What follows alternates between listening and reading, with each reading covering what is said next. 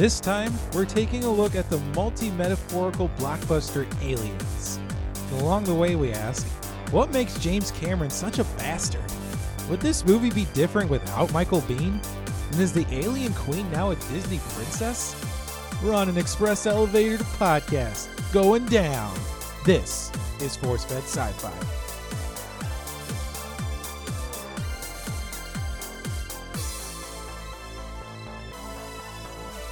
Hello, everybody, and welcome back to the Force-Fed Sci-Fi Podcast. I am one of your hosts, Chris Rupp, and I am joined by my friend and co-host... the Disney princess, Sean Michael Culp. Okay, we'll need a new name for you now. You can't go by Sean and be a princess. Why not? Well, I guess Sean Yun does it, so yeah, I think you can do it. That's right, darn it. Wow. That was just so... That intro, man, just blew me away, like... Never thought of that. You're right. Well, yeah, Disney owns Fox now. I didn't. So that answers the question. Like, A, when are we going to see the Alien movies on Disney Plus? And is the Alien Queen now a Disney princess? We need a prequel of the Alien Queen. See, these are the things I think about when, I'm alone and I have too much time on my hands. I think they could do that, though, right? They could make a kids movie of the Alien Queen. Like, just make her have big eyes and, little lighter edges. And no. Just have it from her perspective. It has to deal with the conflict. It The has to deal with the conflict. Like, well, the babies I make kill people, but I have to continue laying eggs. That's a hard Pixar movie to get sold. No, but hear me out. It's for, she just cares about her children, and these humans just want to kill her because they don't understand the deeper constructs of her mind. So now we're getting into like Inside Out Pocahontas territory? We're right there. We are there. You could spin that. I think it's possible, Chris. That's a very hard Pixar movie to get sold. All right, fair enough. So, tell me about this Disney princess. Okay, so synopsis of Aliens. So, after spending 57 years in stasis, Ellen Ripley is awakened to an entirely different world. While dealing with her trauma from the Nostromo, she learns that the planet from her past is now home to colonizers. And when the company loses contact with those colonizers, Ripley, along with a group of aliens, are tasked with finding out what happened on LV-426. Nice. So we get it's a nice continuation of the world that's established in the first movie. Yeah. It answers a lot of questions that were raised, and it forces Ripley to confront the trauma that's now shaping her life. And boy, does she. From early on, she has to face that trauma. Chest bursters, all of it. She has to go back into basically her horrors, right? The thing that she just woke up to escape. The cause of all her nightmares and pain. That opening nightmare scene is truly terrifying. And you just see on her face the entire time, like, she is not comfortable being on LV-426. No. And what a name. That's the name of the planet, finally. That's just the designation. It's like when they find, like, an unidentified body out in space, they just give it, like, some generic type of, like, here's the quadrant it's located in, and here's the person who discovered it. So you might get, like, something that's named, this is 17, Peterson or something. Mm-hmm. It's a very basic designation. Habitable planet number 4. Yeah. So for this film, James Cameron directs and wrote the story, or the screenplay and story. He cranked out a 42-page treatment for this story in 3 days. That makes me, why though? Why James Cameron? And like, why in 1980s? Well, you have to look at what he did before this. Because in 1982, he does The Terminator. And because of the layoff period, he also wrote Rambo First Blood Part 2. He did Piranha 2, even though that was like he was fired halfway through production. So, yeah, James Cameron, pretty up-and-coming director at this time. Everybody was blown away by Terminator, and they thought and Fox thought okay, what can he do with a bigger budget and like more control of the script? So he writes this. His producer girlfriend, Gail Ann Hurd, came along with him. At the time they were boyfriend and girlfriend. They got married during production. So yeah, they're a team. They're knocking it out, and then One they of would the power couples. Yeah, a very big power couple. And then I think it's important to note too that Gail Ann Hurd was, we think of her as this great producer now, but there was a lot of skepticism about her abilities at the time. There's a lot of great stories about her kind of staring down a room of Fox executives saying like, well, what can you do? Like, you little girl, like, what can you do with this movie? Wow. And then she lays down all her references, like, call all these people. They'll tell you what I can do. Which I will say, we did talk about the Terminator. Yeah, we have our Terminator suite of episodes. So if you'd like to learn about what we thought about that, check it out. Absolutely. But that's cool. That's funny. We do see a little pattern with James Cameron and his wives. Yeah, a little bit. You can definitely compare his filmography to the list of people he's married. But kudos to him for bolstering, bolstering people's careers, Yeah. By all accounts, he supported Gale-Anne Hurd unequivocally. And they've made so many movies together. And Bigelow? Catherine, Yeah, she got big. I mean, shoot. Linda Hamilton. Yeah. He's the man. Speaking of strong females, though, like front and center in this movie is Sigourney Weaver as Ellen Ripley. She's back, even though it looked like she wouldn't return for a little while. Cameron's original script was centered on Ellen Ripley. The problem was Fox did not sign Sigourney Weaver, and then they read the script like, "What do you mean Ripley's front and center? Like, we don't have her." And Cameron said, "You have to get her back." She was actually paid, like, at the time, this was a huge sum of money. She was paid $1 million to come back and star in this movie. Oh, that's awesome. She got her money. She got her money because she saw how badly they wanted her, and she liked the script. She wanted to do the movie, but Fox kind of bungled bringing her back early on. Which is crazy because, I mean, a recast wouldn't, I don't know, if they recast the film, I don't think it would have made it, as big of a hit as it is now. Sigourney Weaver is Ellen Ripley. You can't get around that. If it was possible to bring back Sigourney Weaver, then by God, you're going to do it. Mm-hmm. And they did. Who else, though? They got Bill Paxon in this. A young Bill Paxon. Bill Paxton, yeah, like, who started his career as a set builder working alongside James Cameron and just appeared in a lot of movies as like a favor. He and Cameron were pretty tight buddies. And then this was, I think, like his big kind of like coming out party. Like, he's good set builder, but then we see like, yeah, he's got some acting comedic chops here. We got, Bill Paxton as Hudson, Michael Biehn as Dwayne Hicks, Paul Reiser as Carter Burke, Lance Henriksen as the android Bishop, little girl Newt, played by Carrie Hennand, who this was her only acting role, actually. They filmed this movie in England, so they decided to go around to the American air bases and just cast an American child living there. Huh. Yeah. Okay. Yeah, it worked out. That's like, I wonder, because, just like having the guy found in the bar that played the alien creature in the first one. That's cool. They found one of the stars just on a base. We also get Jeanette Goldstein as Vasquez, and we'll get into how problematic that casting was in a little bit. And we've also got William Hope as Lieutenant Gorman. So much bigger cast than the first film, but great cast too. Like, I love this cast. I don't see them, too much outside of this film that often, but man, I love their alchemy together. Definitely. Tell me, what about the controversial casting? So, if you haven't figured it out already, Jeanette Goldstein is a white woman playing a Hispanic female soldier. Yeah. She spent hours in makeup, browning her skin. She wore brown contact lenses. They removed her freckles, dyed her hair. Jeanette Goldstein is white, playing an Hispanic character.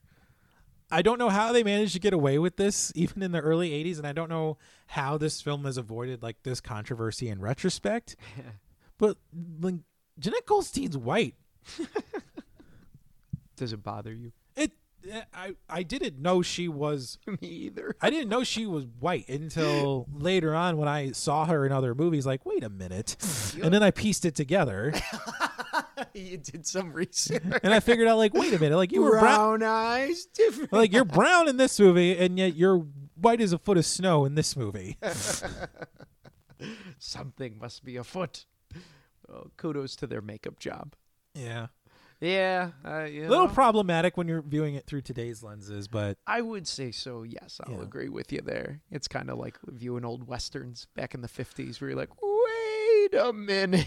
Well, I think it still would have been controversial if this movie were made today, but I think it's more so that this character Vasquez is really kind of front and center in the film's second and third act.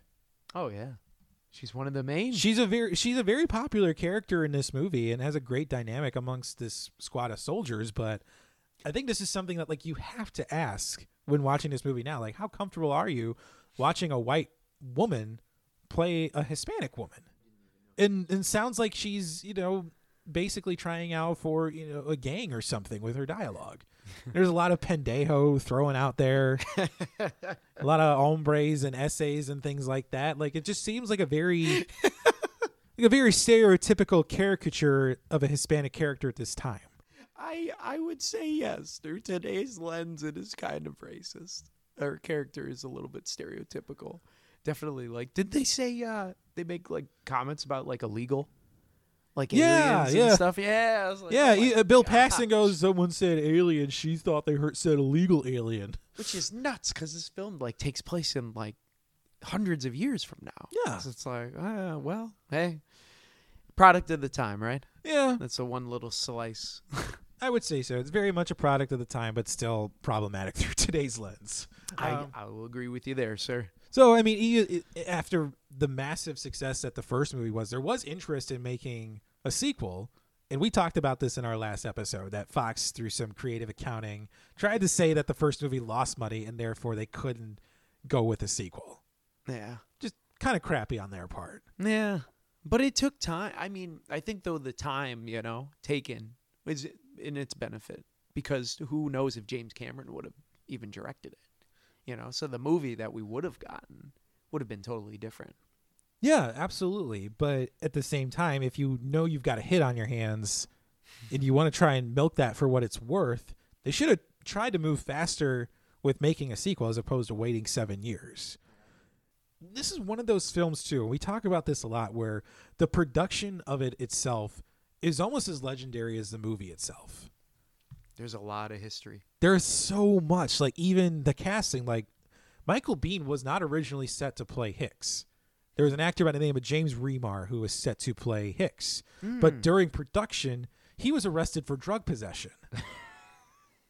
Oh, no. And they just fired him and recast him because of Bihn's familiarity with James Cameron playing Kyle Reese in the Terminator film. Yeah. They called him up, and 2 days later, he was in London and just in costume, in character, on this set.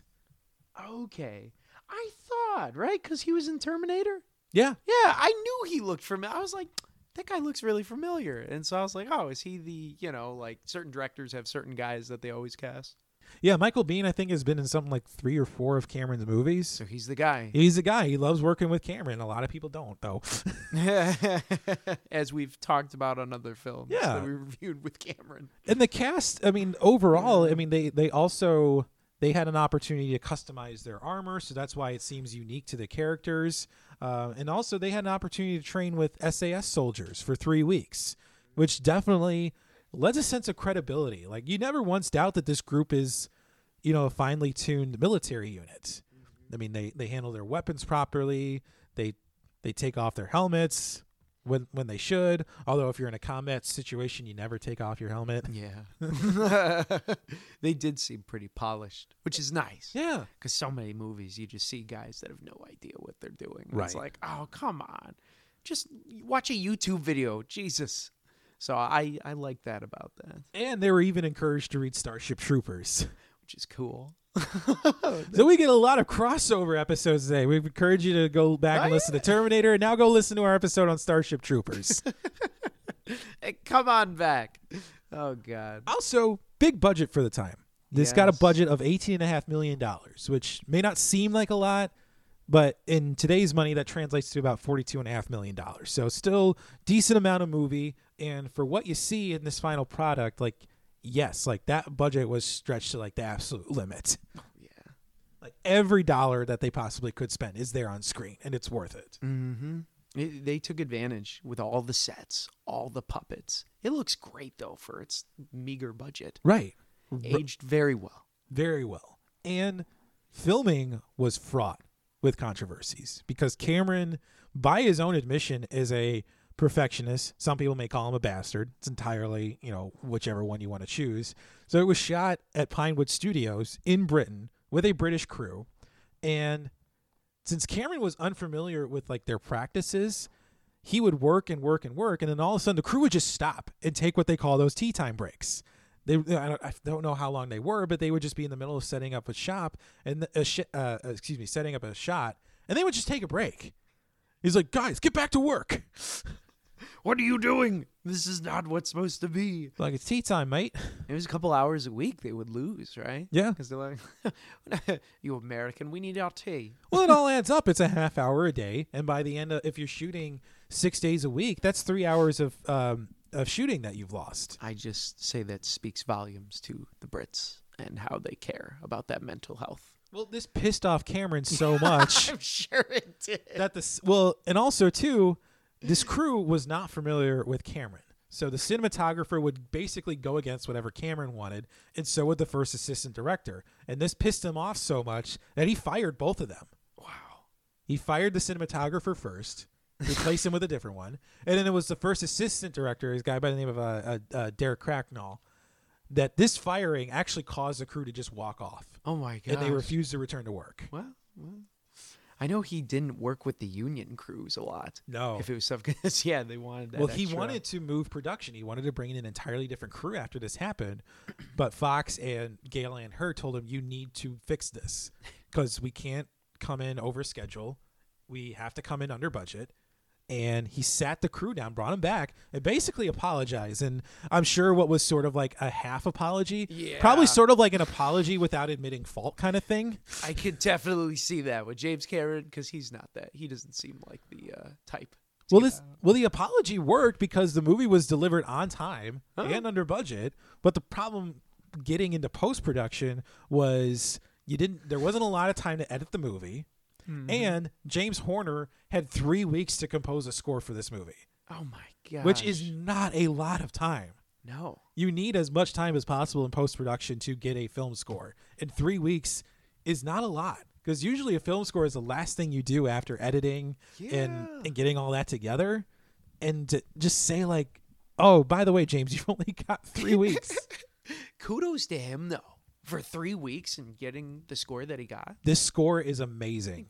Sometimes, though, that helps, right? When they're rushed, it's like, well, time to work those creative juices. Well, yeah, when you don't have a lot of time to work with, like, simplicity is often the best route. And we saw this with Back to the Future and Alan Silvestri's work on that film. He didn't have a lot of time to pop in a score either, but now it's one of the best film scores that's ever been made. So there you go. There's a tidbit for you people out there with scores. Don't ruminate. Just go with your instincts. We've also got, this is another movie we've got in our oeuvre that Stan Winston has worked on. Stan Winston famously has created some of the best visual effects ever on screen, and this movie's no exception. His team created a lot of the sets that we saw, and also the design of the Alien Queen. I would say it's hard to compare these films, the first one and the second one, because they're just so different set-wise. Like, this one is so engrossed with that money. They really just... who would have thought 7 years later, just the design, it's so sleek. You know, it doesn't feel like a 70s film. No, this doesn't even feel like an 80s film. It's aged so well. I mean, 80s films up to this point were sleek. They were sexy. And this isn't. This is not that film. This is very gritty. It's dark. It's very much like a can-do like type of thing. Like this, it's ordinary people is what it is. Because I think getting up into this point, we had audiences had a clear-cut version of what constituted an action hero. Mm-hmm. And I think James Cameron definitely has had his part to play in this. He wrote Rambo. He wrote Rambo First Blood Part 2. And that's this hyper-violent Sylvester Stallone is buff as hell action type of hero. So James Cameron played his role in creating this version of the hyper 80s action hero and then totally flipped it on its head with his portrayal and writing of Ellen Ripley. Mm-hmm. So, yes, suck the genre a little bit, but then brings it back. I think James Cameron, you could refer to him for changing the genre so many times. With Terminator, Rambo, Aliens, and then coming out with the Terminator 2.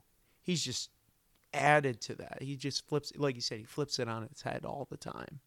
He's really a pioneer of defining action films to this day that we see.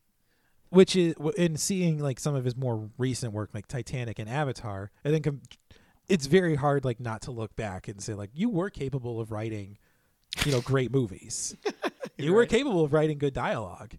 And I think even a casual viewer is able to pick up on sort of this allegory that's persistent in this film to the Vietnam War. Oh yeah, dude, totally. Yeah, even just how the troops all acted with each other, just the dialogue, it's perfect. So reminiscent of something like that. That's a great point. I didn't even think about that. But that's brilliant. You're absolutely correct.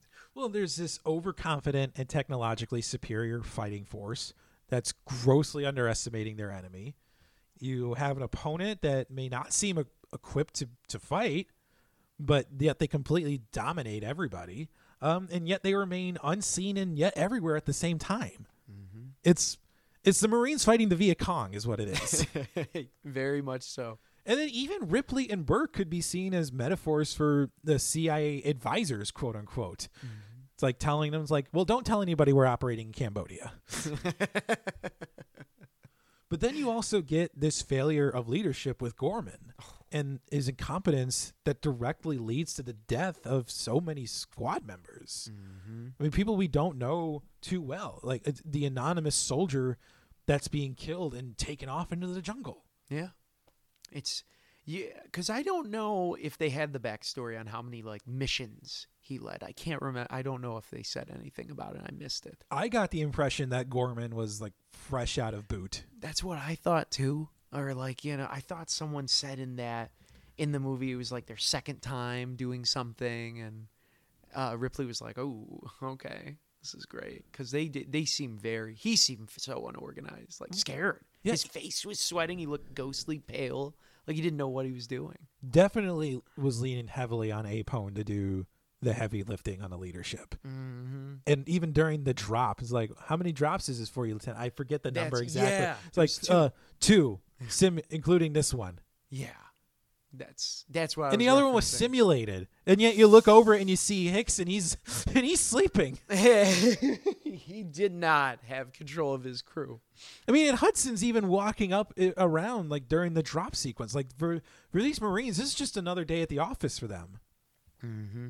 And him, he was quaking in his boots.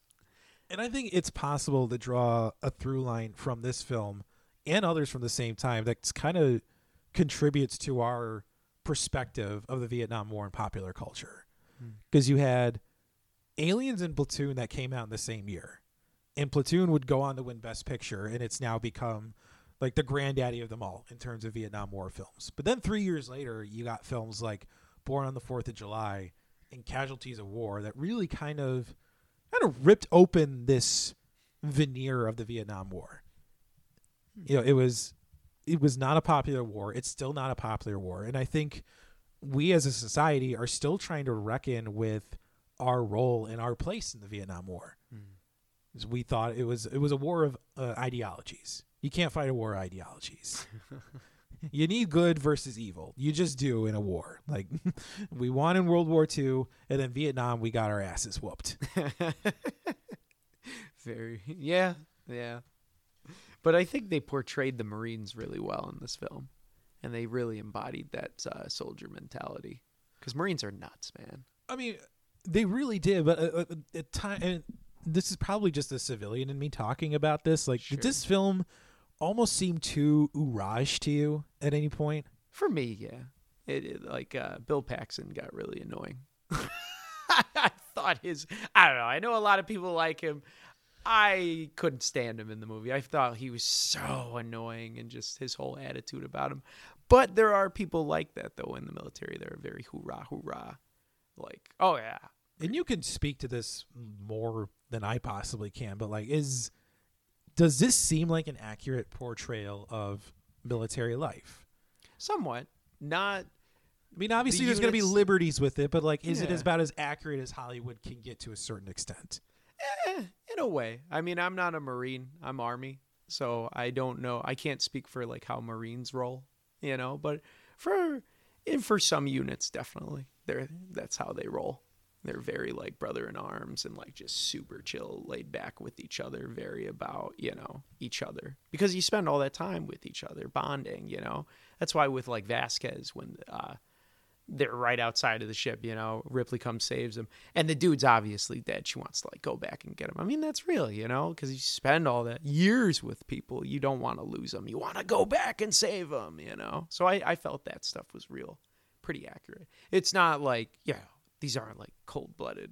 And like the lieutenant, that was what was funny to me with that scene where they're getting their asses kicked and the lieutenant's like quaking, because that's the joke in the military, that lieutenants aren't. They're not that intelligent. You need to have a good NCO if you want a good officer. And which was my one gripe with the film, sending the first sergeant out there with the guys and leaving the officer just at the ship. I'm like, that wouldn't happen. If you have a commander and then the first sergeant, they're always together. You would never, like at least in the units I've been, I've never seen a first sergeant just like go out, because he's the top NCO. Like, I mean, your first sergeant is like the direct liaison between the officers and the enlisted men, right? Yes. So you wouldn't see. I've never seen that where they send him out in the field. He would be with the commander relaying the info to the top like squad leaders. I do love Apone, though. I think, he was great. He was great. Al Matthews is actually a Vietnam vet. I figured, because I'm like, this guy's too good. I'm like, he's too good. He's too good. I love him. I just love his cigar chewing, his hat. I love when he first gets out of stasis and he goes, "Day in the cold is like a day on the farm. Every meal a banquet. Every paycheck a fortune." I love that so much. He was perfect. I figured, I'm like, this guy is too good. Like, you just know when you see people who actually have been in, you're like, oh yeah, they got it.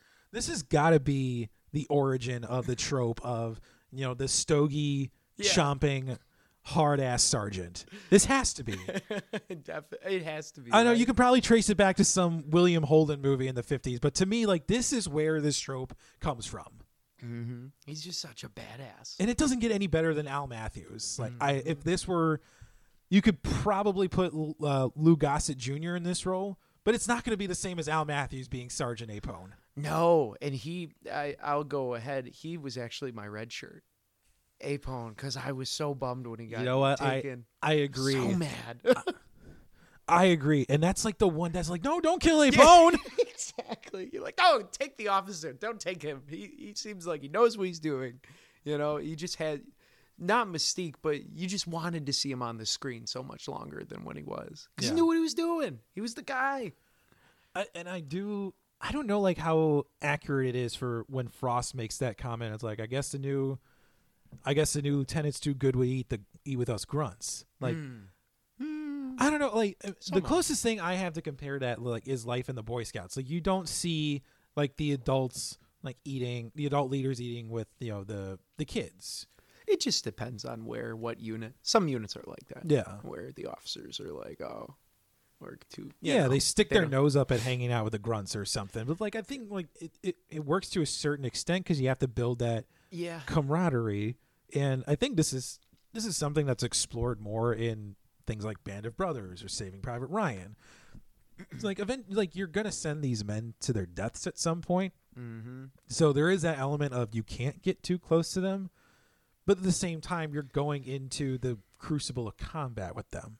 It just depends on the unit. Combat units, yes, there's a lot less of that because officers are supposed to be a part because they're the dreamers of the whole thing. The enlisted are the folks that do run the plans of the officers, but in a BSB or more of like a Pogue unit where you're like on the homeland or running like a hospital or something, absolutely. The like doctors or someone is going to be an officer, so you don't really see like the mixture as much. But I think you're going to be out there with the blood, sweat, tears, man. At the end of the day, it's just a rank. I wish we had more time with this unit, as a full unit together. Like, and it was sad to see them all. Get fragged the way they did. But I mean, which Marine did you most like identify with? Oh. Like, which is the one that's like, man, I would like love to have a beer with you, or like I see myself like in this unit. What's his name? The guy at the end that survives, not the lieutenant, but the Hicks. Hicks, yes, Hicks was cool. I liked Hicks. I thought he was great. especially like that one scene with Ripley where Hicks has to make the call, going, and she's like, I think we should nuke it. I was like, all right, this is up to this guy. He's a corporal. He's literally nothing in the military, but he has to take control. And I thought I did a damn good job, owning that leadership. And I loved it. I was like, man, I'd love to pick this guy's brain if he was a real person, or have at least that person on my squad, because that's a go-to, especially for being so young and no experience. Yeah. That's a leader. I always love Hudson in this movie. Hudson? Like, Hudson is sarcastic, doesn't want to be there, but at the end when all the aliens are dropping down from the ceiling in the control room, he steps up and he goes down hard. He goes out swinging, and there's a lot of sadness when he's taken, but there's a lot of pride too, because he went down hard. And I always appreciate that in movies like this where they don't just randomly kill off characters like this. There is that, there is that to a certain extent, but every single character goes out swinging. That's what I love. They do, except the corporate shill. Oh God, his death. I wish though we could have seen his death on screen. Like, watch. I was hoping that we got something like from the first one with the little mouth just jabs him right in the forehead. That was my gripe with this film. I wish we could have seen something like that. What makes Burke's betrayal like so hard is the entire film he's set up to be Ripley's ally. And that perception shifts a little bit once we figure out that it was actually Burke that sent the colonists out to look at the spacecraft. It eventually led to the deaths of 150 people. And then what makes it worse, what finally puts the nail in the coffin, is letting the facehuggers out to basically kill Ripley and Newt, a little child, and then kill the other Marines. Yeah. It's like you were willing to barbecue all these people just so you could bring an alien back to the company. And I love Ripley's line, like just that final dagger towards them. Like, you don't see them screwing each other over for a percentage. Yes, I agree with that. My gripe though with Burke was because with Alien, you could chalk it up to Ash. Like, his betrayal is just programming, right? He's a robot. But with Burke, it's like he's a human, Is he really that much of a corporate shill that he's just going to barbecue, as you say, everyone? But at the same token, it made me wonder, just like in the first one, how was Ash and Burke going to, like, what was their plan on containing, Like, let's say the face. Well, they're going to freeze them, put them in stasis. Okay.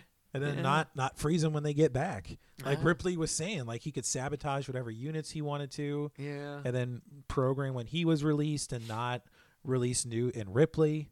And I mean, this is where this movie is the emergence of Weyland-Yutani as sort of the bastards of the Alien series. Yeah.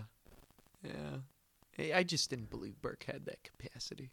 He didn't seem that intelligent. Well, he's human, so he has no excuse for his bad behavior. Yeah. Whereas Ash, he's a victim of his programming. Yes.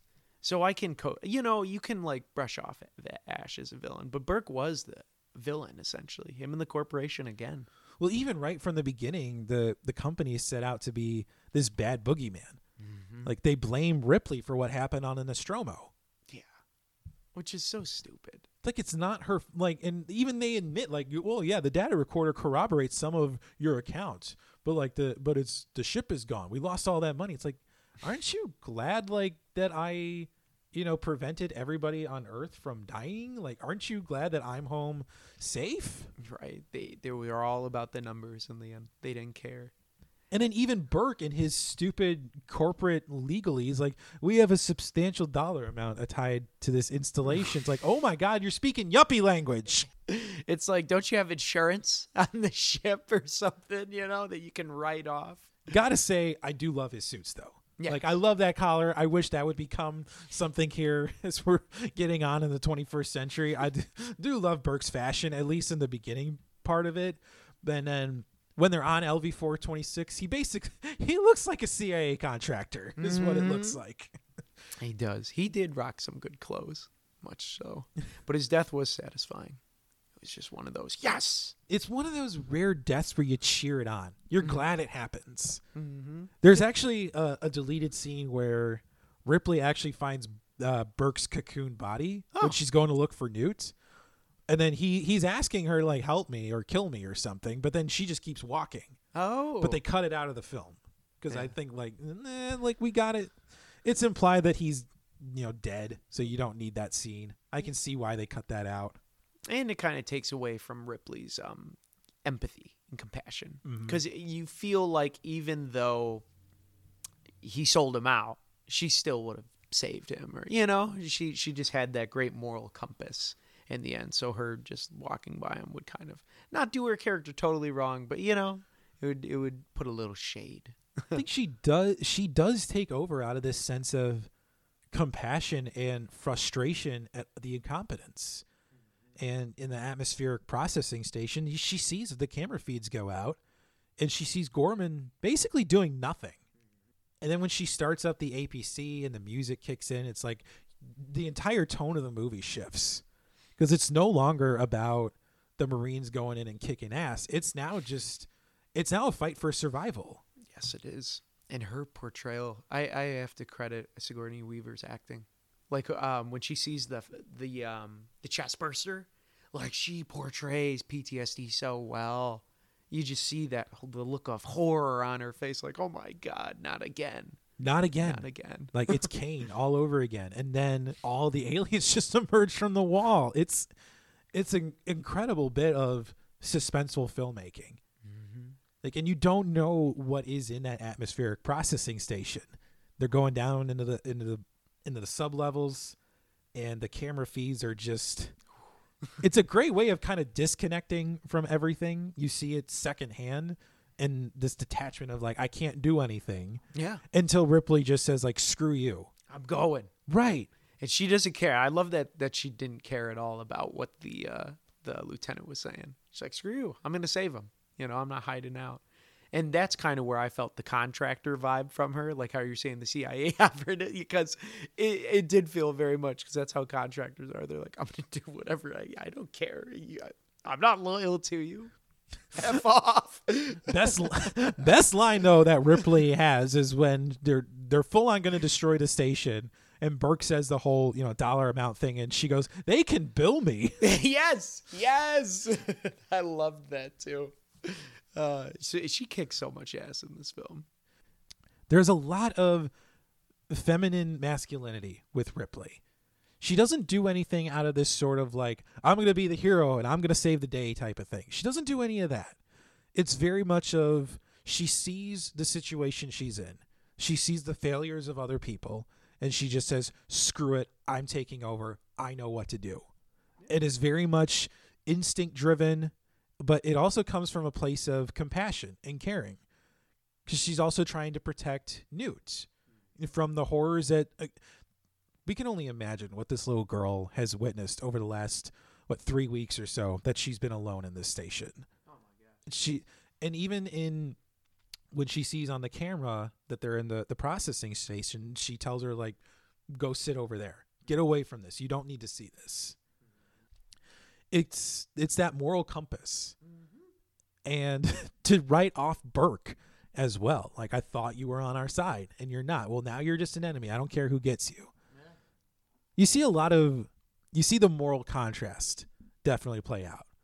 I mean, we would have thought Burke would have, been helpful, but he locks him in the control room to be skewered. Yeah, I know. He's such a dick.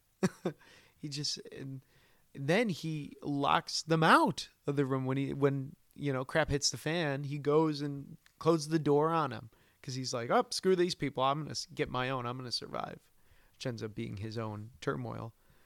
But you're absolutely right. But oddly enough, like, even Burke's death is off screen. And it's the same thing that kind of we saw in the first film. This film isn't really that gruesome or gory.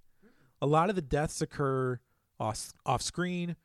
Really, the goriest death we get is probably, well, maybe not even Gorman. We get the colonist we see as victim to the chest burster. Oh yeah. And then we see the pilot Pharaoh, like, the bunch of blood starts coming out of her head when the alien gets her from behind. Yeah. Yeah, that's true. No, I do love that shot of all the blood spurting on the screen and poor Pharaoh is just like, I can't do anything about this. Right.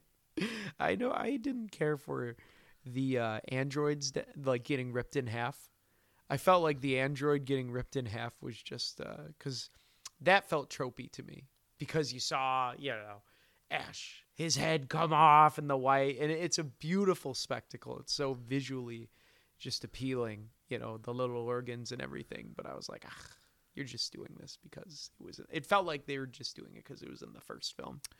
And it looked cool. I don't think so. I certainly like the dynamic between Ripley and Bishop. Because obviously she has a reason to be distrustful of androids. Mm-hmm. And Bishop, to his credit, is basically doing everything he can to please Ripley. Mm-hmm. I mean, the other Marines, the other people, they may as well be indifferent to Bishop. He's just there to help him out. They know he's not going to hurt them. He's just there to help. But Ripley's just like, you stay away from me. Yeah. But Bishop was he was the OG. He really kept this mission going. He got the ship, the antenna, I mean, everything. He was just always there at the right time. I don't know if you saw this, but Vasquez, when he's about to go into that rat pipe, mm-hmm. Vasquez hands him a gun. Yeah. And he just looks at this like, what the hell am I supposed to do with this? Mm-hmm. It just gives it back to him or to her. What is he going to do with this? Because he's super strong, and I feel like he was just so intelligent he would have gotten away anyways. He just never feared. And I love with Bishop where he volunteers to go out, and he's like, it's not something that I want to do either. Even though I'm an android, I still don't want to die. Well, don't forget, he prefers the term artificial person. And I really like that because they fleshed out his, him being an android and actually having feelings and emotions. And there's one really brief moment in the movie where Bishop is analyzing, I think he's dissecting one of the face huggers. Mm-hmm. And there's this brief twinge of, you don't know if he's going to turn like Ash did. Yeah. I do love that moment. Yeah. It definitely had those vibes where you're like, oh crap, is he going to be obsessed with him? But no, he pulled through. No, he's more on the side of humans. Because of his programming. And he ends up saving Newt at the end, even though he was ripped in half. That is probably the best effect in the film, is having Bishop being pulled up and skewered by the alien queen and then ripped apart. Like this is a movie that's full of great effects, but to me that's the one that stands out the most. It is very iconic. And once again, it also serves as Ripley then can fulfill her destiny. She gets to fight the queen on her own. Because with Bishop, he's super strong, very intelligent. With him, they could have together bested, I feel, the queen very easily. But with Ripley having to do it on her own, getting in the machine and fighting the queen at the end, it just satisfies. She could do it on her own. She don't need no man's help, and she got it, This is my surrogate daughter. But I think another key theme to this film, and I think this is something that kind of has gotten lost over the years because the director's cut wasn't immediately available, is there's this very strong theme of motherhood. You have a very twisted, deranged sense of motherhood from the alien side of things. But then you also get this strong sense of maternal instincts and love and compassion from Ripley. And this is where I think the director's cut is something that should be more readily available, because I truly believe it's the definitive cut. Okay. Because there is a scene early on in the film where Burke has a dossier on Ripley's daughter. And we didn't know she had a daughter in the first film. But we also learned that after being gone for 57 years, her daughter grew up. And then unfortunately she passed away before the movie started. And so you get this lost opportunity for Ripley to kind of close that loop. See her daughter, say, I'm sorry, I missed the last 56 birthdays. I'm pulling Interstellar. Right. And then because cutting out that scene then forces you to cut out other scenes in the film where Ripley goes and naps with Newt and checks on her. And then that payoff at the end where the alien queen is blasted out into space and Newt hugs Ripley, accepting her as her new mother. That payoff now is gone. And that's why I wish those scenes could have stayed in there. Because I love the theme of motherhood. Because it's not something you'd expect from a sci-fi blockbuster like this. You certainly get the Vietnam allegory right away, but to bring in Ripley's softer, more compassionate side brings a lot of humanity to this film that we don't often see. I kind of though got it though without her, without knowing that she had a kid. I didn't need to know that she had a kid, but because I always thought Ripley was just like single or she didn't have anyone back there because they don't provide in this how long the space travel, how long the missions are, etc. So I could only imagine how difficult it would be to have a family, especially if you're gone for months and years at a time. But with Newt, while it was annoying at times, I definitely got the feel of the motherhood, even if they wrote it as her being single, no family ties or whatever, Newt being her child, a surrogate child. I kind of got that, her being the caregiver. So it's kind of cool. But that would have helped add a little bit more hoopska to it. You also get this hint of romance between Hicks and Ripley. Oh, yeah, definitely. Definitely. When he's showing her how to operate the weapon. And everything. That's what I thought they were going to go for a little bit more lean into, but I'm glad at the same time they didn't, because that's not what this movie's about. And so it was just it's nice not. tease. But it is nice to see those softer glimpses into Ripley's character as well as Hicks, because we don't know his name is Dwayne until he tells her. Yeah. Like these are all just faceless Marines up into a point, and when they start dying, and then Hicks is able to really inject a lot of humanity into this film and into the Marine culture, because he's the last Marine. Yeah. Gorman's gone, Vasquez is gone, Hudson's gone, Apone's dead. Dwayne is the last one. We have to know Dwayne on some fundamental level. We can't just chalk him up as another Marine that's just going to die. No. But I did enjoy how with Gorman, he sacrificed himself. Like he got his, at the end, despite Gorman got his redemption. I will give him that. He was, ideally, like officers go through boot just like everyone else, right? Yeah. And I don't know, for him to just be that sniveling type of, rear echelon type of officer who doesn't really know what to do, just seems like a bit of a disservice to the Marines, in my opinion. Yeah. But then, he redeems himself. He tries to go back for Vasquez and tries to save her, but it's... And then, in a way... Goes out hard. They go out hard with the grenade. Because, Vasquez. I will say, though, the one thing that didn't continuity's sake is the acid blood. Because in the first film, they really played up the acid blood, like going through, 3 levels. This one... I got on the arm a little bit, and then it was like, they just brushed it off on the armor, took it off. Because the way they set up the blood in the first film, I would have felt like if any of the aliens' blood got on, Vasquez's leg, it would have chopped it off. Because the way it went through the hole so quick. So I do think the continuity with that, they had to change it for precedent's sake, but... Well, it did get on her ankle and she couldn't move. Yeah. And it's still there. It's just not as present as it was in the first film. It didn't go through 3 halls. We saw Drake get sprayed with acid and, his face was melting. Hudson got acid on him. Hicks did. So, you still see its destructiveness. Yeah. Oh, yeah. That was just my minor gripe. That's okay. That's okay to have a minor gripe. Which is actually good, because you know how good the film is if the minor gripe is, the acid just isn't as potent as the first one. So you got a good film, in my opinion. Yeah. Would you have liked to see more scenes that kind of really show what life is like in this colony before it all went to hell? Yeah. I think that would have been interesting. I think that is a lacking in this whole series. That you'd never really get to see what life is like in space. It always just seems like them trying to beat the aliens. So I would have appreciated that a little bit more. There's a brief scene in the director's cut, but for the majority, a lot of it was left out in the theatrical cut. You just have the Marines show up and it's all gone to hell. Yeah, they're all missing. They're all dead. It's just. There's gripes about the company, of course. You see a little kid riding around on a big wheel that's got the Weyland-Yutani logo on it. But I would have liked to at least have something more like a prologue that really kind of shows what daily life is like in this colony. Yeah. Because, I mean, their goal is to make the planet habitable, but there's like, really, that's all you're doing? Mm-hmm. Like, you've got atmospheric processors. Are you mining for natural resources? Like, because you really don't need 150 people if all you're doing is just having atmospheric processors there. But what do I know? Colonizing planets isn't in my job description. No.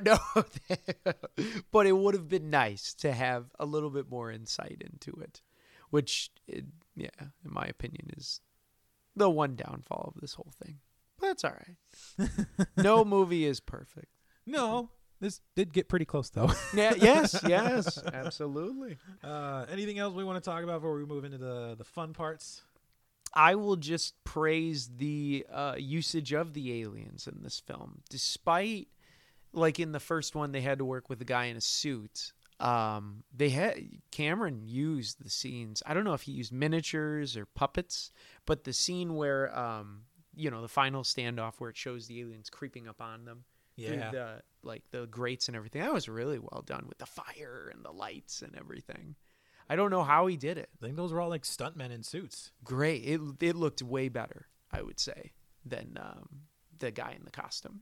In spite of the title, yeah, you do see multiple aliens on screen, but it's not until they're creeping up on the control room and you hear like the motion tracker going off and you get that stinger that shows them all in the ceiling. I think that's just such brilliant filmmaking. It looks so good. And then with the hands catching the elevator door, I mean, he really used the aliens to its best.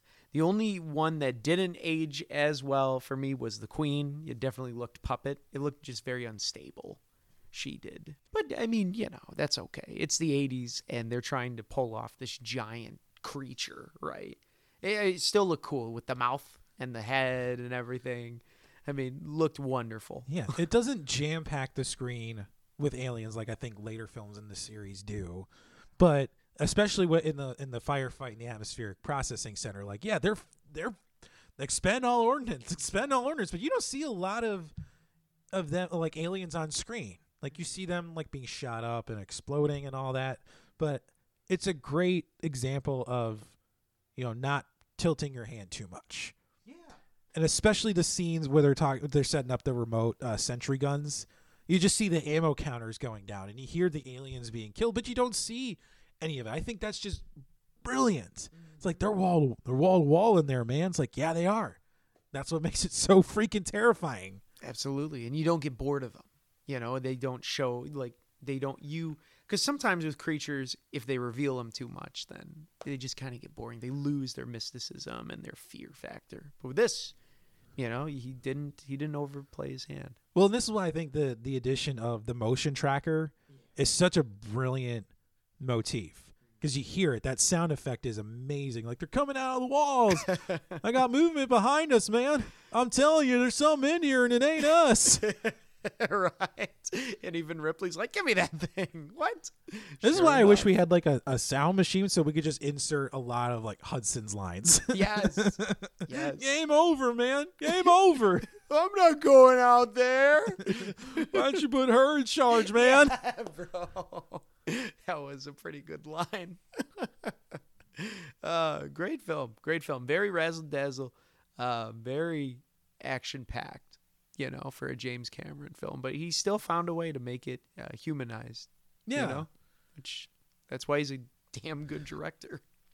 Well, this is why I think this is something that he's kind of lost a bit in a lot of his more recent films, at least the ones within recent memory. Like, Ripley feels very much relatable on so many levels. Even the Marines that get killed, like, we identify so hard with them. And then even looking back at Terminator, like, there's qualities in Kyle Reese that we identify with, and there's qualities in Sarah Connor that we identify with. And then Terminator 2 Sarah Connor is just like full on robot murdering badass. Right? Murder machine. Yeah, we can get behind Terminator 2 Sarah Connor. We love Terminator 2 Sarah Connor. We love Aliens Ripley. But somewhere between there and Titanic, he kind of just fell away. I think all the divorces started getting to him. He got really sour. He got divorced a lot. Yeah. And I think he took it out on the women who divorced him.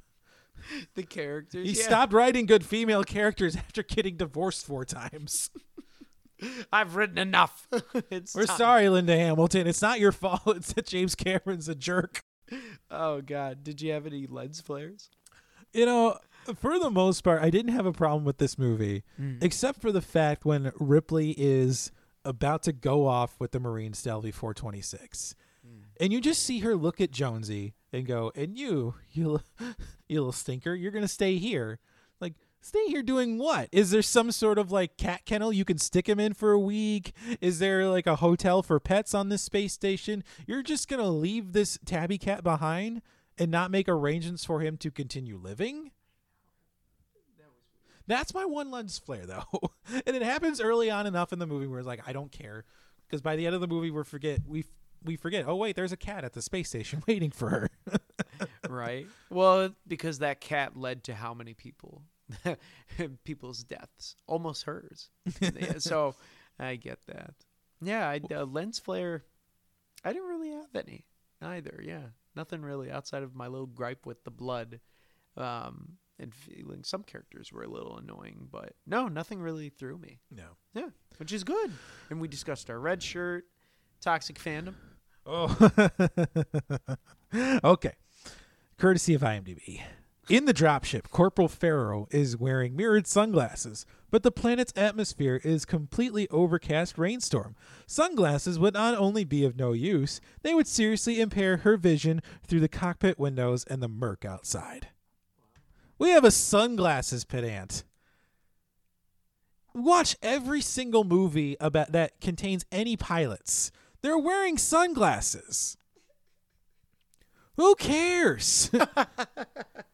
Any Vietnam movie that's made, there is a pilot wearing some sort of cool aviator sunglasses. I'm pretty sure Top Gun, every single pilot in Top Gun's wearing sunglasses.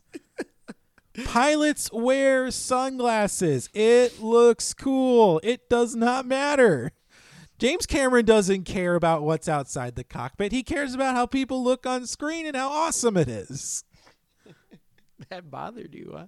That bothered me. It's just like, you clearly don't know pilot movie tropes. They just want a trope-free movie. Yeah. It's not going to happen.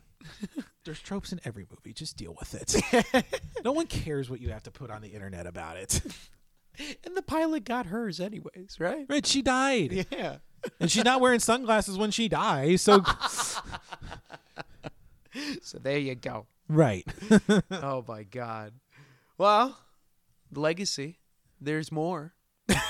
They didn't stop after this one. They certainly didn't, but this is a similar situation that we found with the original film, that this film is able, like, it has a legacy of its own, certainly within the context of the overall Alien franchise, but this film individually, like, its legacy and its influence is far-reaching. And let's start with the year it came out, 1986. As we mentioned, Platoon came out this year.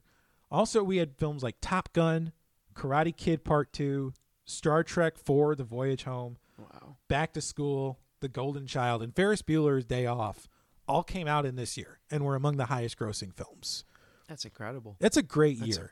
And that's only like 8 movies that were fantastic that came out this year. So there isn't like a final box office total, but there is an estimate that came out in 1992 from Fox that said the movie made $157 million worldwide, which is pretty good, which is great. This Aliens was one of the highest grossing films of that year, so it was a massive success. And dissimilar to what we saw with Alien, this movie was well received in its time. Mm-hmm. Critics loved it. Everybody loved it. Even contemporary reviews are still positive. It has a 97% on Rotten Tomatoes, 84 on Metacritic. There's an A on Cinema Score, and nominated for 7 Academy Awards. Yeah, they made up for missing out on the first one. I think. It actually won for Best Sound Editing and Best Visual Effects. 2 awards, rightly deserved so. The visual effects are incredible even to this day. Also nominated for Best Production Design, Best Film Editing, Best Original Score, Best Sound Mixing, and in a rarity for the genre, and I think the first film where we've seen this in our catalog that's come up, Sigourney Weaver was nominated for Best Actress. Rightfully so. Oh, yeah. She acted the hell out of this one because the first one it felt more subtle. This one, that PTSD, she was just great. But I think she lost to someone. She lost to Marlee Matlin Oh. in a movie called Children of a Lesser God, which I have not seen. I don't know. No. I don't know how good of a job Marlee Matlin did, apparently enough to win an Academy Award. I don't even know who that is. She's the most prominent deaf actress. Okay. She's been in a lot of things. Won a bevy of Saturn Awards, way, way too many. Just take them all. Take them all, basically. When you have a movie like this that comes out, just take all the Saturn Awards. It was the return of the king. Basically. Of the Saturn that year.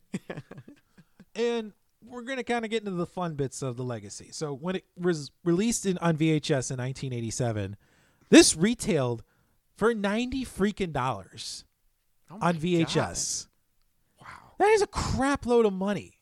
I bet Like, you basically had to work for 2 weeks and just eat ramen noodles just so you could afford to buy this movie. And they could only watch it like 20 times because of the rewinding. Right. The tape was Eventually, getting- that tape's going to wear out and you're going to break it. And then you get to spend $90 again. I bet they're pissed off about Blu-ray nowadays. Blu-ray certainly made everything easier.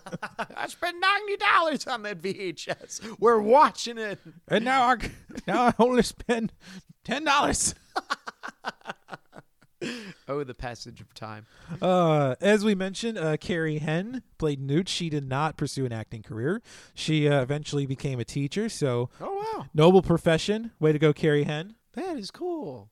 Wow. And more sequels obviously released. We had Alien 3, Alien Resurrection. We've got prequel movies coming out now, courtesy of Ridley Scott. There's now a television series that's in development for release in a couple of years. But as we mentioned, I think this movie, more so than Alien, is more influential in the pop culture. And I think the addition of the Colonial Marines really kind of amped that up. And for me, especially being the pop culture nerd I am, like, you watch Aliens and then you go play a video game like Halo or Call of Duty Modern Warfare, and the influences are hard entrenched in those video games. Like, they even lift lines of dialogue from this movie into Call of Duty Modern Warfare. I can see why. It feels like a game like that, you know? Yeah, there's that line of Hicks pulling out that shotgun. I like to keep this handy for close encounters. That's in Modern Warfare. The affectation of "we are leaving" is in Modern Warfare. It's great. And then you get the character of Sergeant Apone basically recreated in Halo in the form of Sergeant Johnson. Game over, man. Game over. Oh, man. Yeah, this film totally impacted. I think it changed the genre in a way because it made horror action. Yeah. You know, it made it cool because the first one, it just felt like a bunch of random science people like trying to figure out how to beat this, you know, whereas with this, it's like, oh, these guys are trained to kill. Yeah. This movie's routinely listed on the list of best films of all time.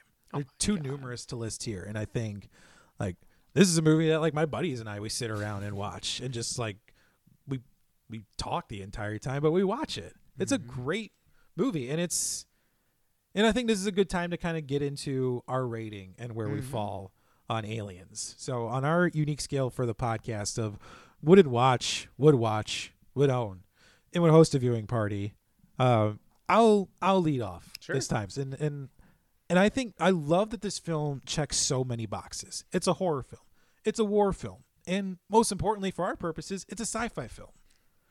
And Ellen Ripley is one of the most incredible protagonists that's ever graced the screen, especially this portrayal in this film. And Sigourney Weaver is great. It's impossible to fathom or to contemplate anybody else portraying Ellen Ripley in this way. She understands the character backwards and forwards. She is Ellen Ripley. The visual effects are impressive, even to this day. This does not feel like a film that was made in 1986. Excuse me. And this has to go down as one of top 5 films with the best visual effects ever. It has to. And every aspect of this movie is well thought out, and it's executed even better. And this is the unicorn of sequels. It's a film that in many ways surpasses its predecessor, and yet it's able to stand on its own. And you don't see that in sequels ever. And for those reasons, I'm calling this a would host a viewing party. Rock on. What about you, Sean? I'm gonna echo you. Definitely, this is a would host a viewing party. I do think, for me, I liked Alien a little bit more just because it's more stripped back. But I love this, the quotable lines, the action, very relatable, as you said, with the military. And James Cameron, he's just such a action guru. He's what Michael Bay aspires to be, but will never be. So, I definitely loved it. I mean, one of my favorite scenes in this was when Ridley's backing away from Mother, and then she sees the egg hatch, and then just looks at her like, "Are you freaking kidding me?" Yeah. That look, that's one of the most brilliant looks I've ever seen. Of like, we had an agreement. Yes, I love that. We had an accord, and you walked back on that accord. Now I get to kill all of you. I love that look. Yes, I'm gonna fry everyone. That's that look your mom would give you, Yes. like after she told you you can't have cookies before dinner. She just looks at you like, "I told you." Even all the aliens backed away. They're like, all right, we swear. We had an agreement. Yes. Look what you did, you little jerk. And because of that, absolutely. This is a egg hatching, face hugger blasting would host a viewing party. I am down, brother. All right. All right. Hey, it's Sean from Force Fed Sci-Fi. You can probably tell by the audio change this is a different one. Yes, this was not recorded the same day. I ended up... we have to change the ending of this episode to tell you that we're going to continue on with Alien 3, as opposed to consulting with Major Samantha, which was the initial intended ending. So next week we shall be back, and we're going to be talking about David Fincher's version of Alien with Alien 3. So... if you enjoyed this episode, please check us out on our social media platforms. We are all over Facebook, Instagram, Twitter. You can check us out on Patreon.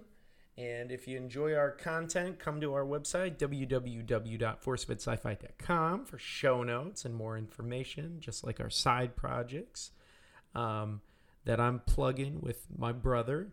And then also check us out on Spotify, Apple Podcasts, TuneIn, Google Podcasts, wherever you find your podcasts and streaming services. Shout out to all of our international listeners. I've recently seen that we've had a uptick in Australia, Norway, UK, some countries, South America like Brazil.